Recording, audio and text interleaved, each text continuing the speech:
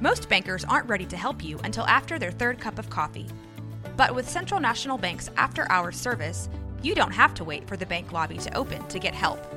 You can contact us from 6 to 8:30 in the morning or from 5 to 10 in the evening, and we'll connect you to a real, live, local person who can answer questions and fix problems 7 days a week. Bank different. Bank Central. Central National Bank. Member FDIC. It's only a kick, a jump, a block. It's only a serve. It's only a tackle, a run. It's only for the fans. After all, it's only pressure. You got this. Adidas.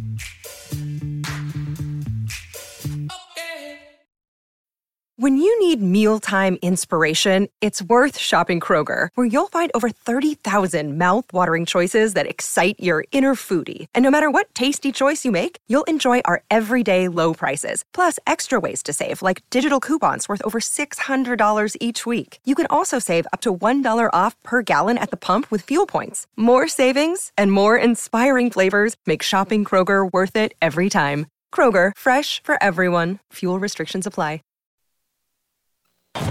Baylor alumni are more than 160,000 strong. When we all join hands to support our university, we don't just move the needle, we move mountains.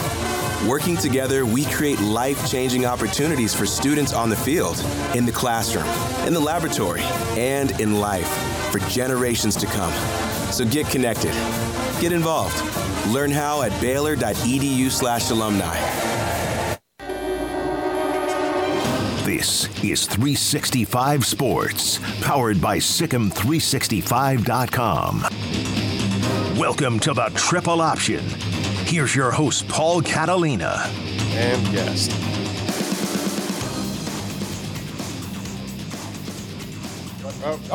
Hey, welcome in.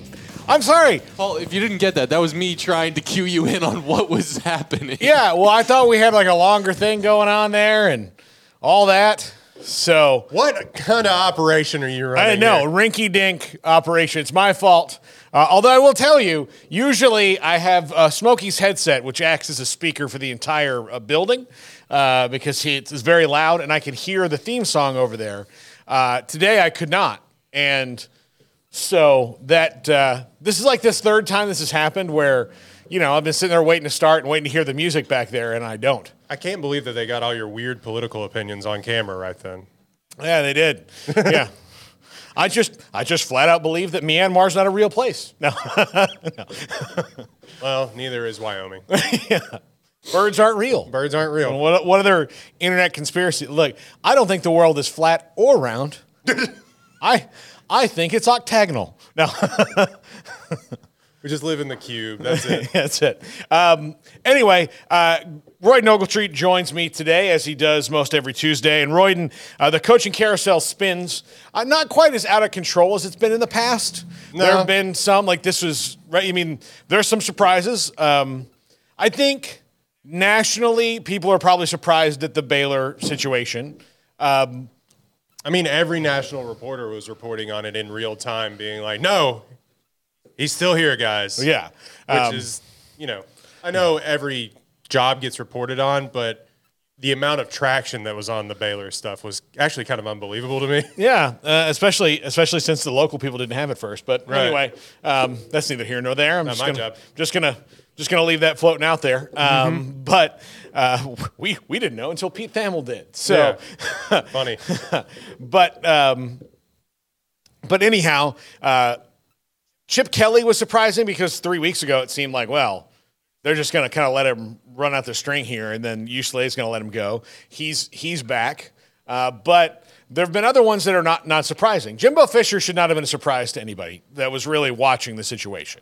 Well, it was also 3 weeks ago now, but yes. But yeah, I mean, like if you go through it, they did the right thing. In retrospect, A&M did the right thing, which is what you need to be doing as these schools.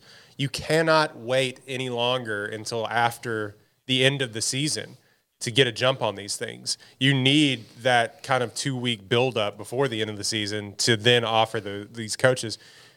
They actually kind of did the right thing in retrospect. Yeah, and they still kind of waited a little too long to get their coach, but but we're going to talk about who made the best hire so far, and there haven't been that many hires. Right now, we're still in the 4, I think. Yeah, so there've been 4 hires: Michigan State, Texas A&M, Mississippi State, and I have it right here. Who am I leaving out? Michigan State, Northwestern hired their interim coach. Yeah, so they hired David Braun, and that was the best thing they could have done, I think, especially given how they had no right winning 7 games this year. They improved. They won a game a year ago. Yeah. So, and they made a 6-game improvement after all this got cleared out. So that was kind of the question that Shahan Jerry Raja on Twitter was asking. He was like, "What was Pat Fitzgerald doing last year?" Yeah, well, you know, when you ask him, do you have a culture problem after he gets fired for this hazing and stuff? He's like, no, there's no way we have a culture problem. And then you're 6 games better. I'm sorry. I'm going to need you to reassess what you think is wrong with the program. Yeah. Because it's not like in the middle of the spring when Pat Fitzgerald got fired, Northwestern became a wash in talent all of a sudden. Right. You know, so yeah, they won 7 games and they're going to a bowl game under what was then an interim coach. So maybe it was a little overdue for Pat Fitzgerald to not be there anymore. Right. Well, it was there's a whole other thing here too with that. Was the interim coach there under that administration that came under fire? Yeah. Or was he brought in? Who was that? This is his first year there. Like they brought him in the offseason to be the offensive coordinator. Mm-hmm.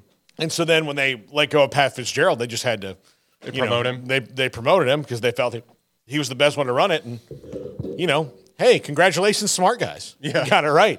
That doesn't always happen. Look at the Pac-12. Well, do you want to, speaking of the Pac-12, it's going to be no more, but what is left of the Pac-12, somebody had a funny sign that said the Pac-12 championship was Washington State and Oregon State. But Jonathan Smith is leaving.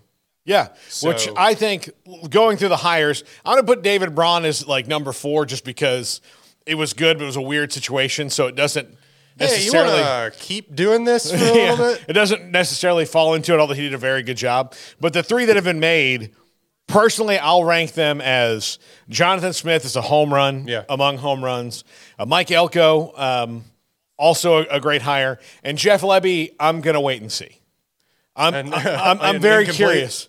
I'm very curious on it. I mean, he's clearly worked his way up at Mississippi State, but Mississippi State is also one of the most difficult SEC jobs to have in that you are at best in the middle of the pack. Mm-hmm. And now you've got 2 teams that are historically not only better than you, like leagues better than you. I mean, way, way ahead of you. Like there's no metric where you can look at Oklahoma or Texas's history compared to Mississippi State and them go, well, we're just right there. Right. So it gets even like the SEC gets harder for every coach because of Oklahoma and Texas coming in. But for coaches at Mississippi State, at Arkansas, Vanderbilt, Kentucky, South Carolina, it gets way, way harder because you were already hoping for that one magical year where you could be in the championship game. Now there's no divisions. Yeah. And the 2 teams coming in aren't exactly like A&M and Missouri were, where they're good teams, but they're not historically legendary programs that have won multiple national titles. Yeah, well, the best case scenario, and you mentioned it too, is for these teams, and it's for most teams in the country actually that aren't Alabama, Georgia, to name a few, but like the best that you can hope for is to poke and prod for a couple of years, gain traction with seniors and upperclassmen, and then make that big leap for one special year. Yeah. You see it I'm Baylor alum. You've seen it at Baylor now like 3 times. TCU, exactly. Yeah. TCU's the Cincinnati before them is sort of the poster child for this. That feels impossible a little bit with how deep the SEC is now. Mm-hmm. You're going to have a lot of have-nots, unfortunately. Mm-hmm. I don't like Lebby as a play caller just in general. How he will run a program is notwithstanding. Without that, they've always said, and I'm trying to recall his name right now, but Evan Eber has always said on Twitter that the Levy-Bryles offense can get you 70 yards in the middle of the field when you don't need it, and 20 yards, and can't get you 20 yards when you do need it. And that feels a little reductive, but it feels sort of what has happened with the Levy teams over the past few years. My beef with the system was always it was so boom or bust, and it had there were things that it didn't travel to everywhere. Right. If it was cold or raining or it had rained, but it wasn't. It was muddy. You couldn't run it as fast as you wanted to, and you never practiced it. You never practiced it in the elements. So, I can just tell you, and I've told this story many times in the air, but I was always think well, this isn't good. I feel like Baylor's going to lose whenever they would ask Art, look, it looks like there's some rain in the forecast, and he'd be like, yeah, we don't like that. We don't like that. And you're like, yeah, I know that nobody likes it. Everybody's going to have to stand on the sideline or be in the stands is going to hate it too. But the fact that you are worried that your whole game plan is going to be undone by God seems like a flaw in the system in that you need to not worry about these things. Look, everybody's offense is worse in the elements, but who can adapt and do things when it's not? And that was the thing that always kind of got me was all right, well, if the weather's bad, the other team's probably going to win this game because they're not ready for this at all. Yeah. It doesn't also have the capability to go slow when it needs to. Mm-hmm. Because sometimes you're playing an offense that's just as fast as you, and the decision is instead of hey, maybe let's slow it down so they don't have that much time to score because we know it only takes them, 30 seconds because we do the same thing. They don't know how to just slow it down and go, oh. Well, when the Leach disciples would meet in West Virginia every year between Holgerson and Bryles, it was a bloodbath. And just cars going 1,000 miles an hour. Yeah. And I don't know. I understand that Mississippi State has had relative success under Mike Leach, and now this is 3 generations removed under Levy of that system. Yeah. But they want to go fast. That's kind of what they just want to do. Mm-hmm. And, more power to them, I think, if they decided that that's what they wanted to do, and clearly it wasn't working very well with their last. Zach Arnett tried to go away from it. Yeah. And that's where you saw that 7-3 Arkansas stinker that they had. Yeah. Where Iowa was guys, ew, gross. Grow up, play some real football. Yeah, this is even we are offended by this. Yeah. So you have that game, but you don't I remember 7-3, and I hadn't watched Mississippi State all year, and then you kind of look down to their offensive stats. They've got Will Rogers, who's now in the portal as a grad transfer because he's gonna want to go to a system that's like the one he was playing in. Which he should probably just stay. Well, for 5,000 yards. And it depends on how quick Levy can, bridge that gap, right? Yeah. And it is transfer portal season. Look, he's in, Blake Shapen's in, Will Howard's in. That's another thing we can talk about later on. But the key to a lot of this is player retention too, because I think Deion Sanders was a partial success story at Colorado, but he's also put himself in a situation where, they're 4-8 team, to get to where he wants to be. He needs to he's going to have another roster refresh and all this, and it's probably not sustainable in the way that he did it in year one.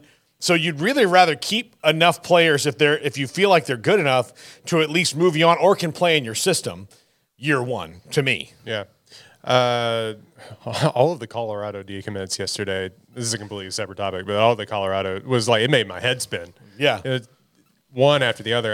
Anyway, there was a lot of interesting conversations going on Twitter that I didn't engage with about the Levy program, and I'm just not interested in it anymore. Yeah. They hired him. They have apparently weighed the choices in that. Yeah.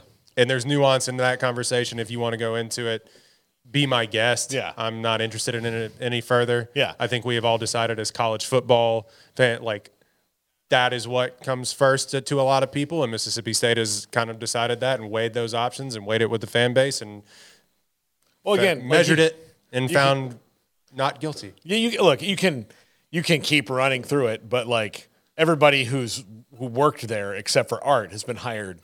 Yeah, it's kind of 5 times by That's now. what I'm saying. It's like the nuance. It like kind of starts and ends there. Like they've been vetted. Like, you know, everybody had like a small role that like maybe they could have done something differently. But I mean, if you know about the thing, you're like, this is really kind of the feat of people who made a lot more money than the assistants did.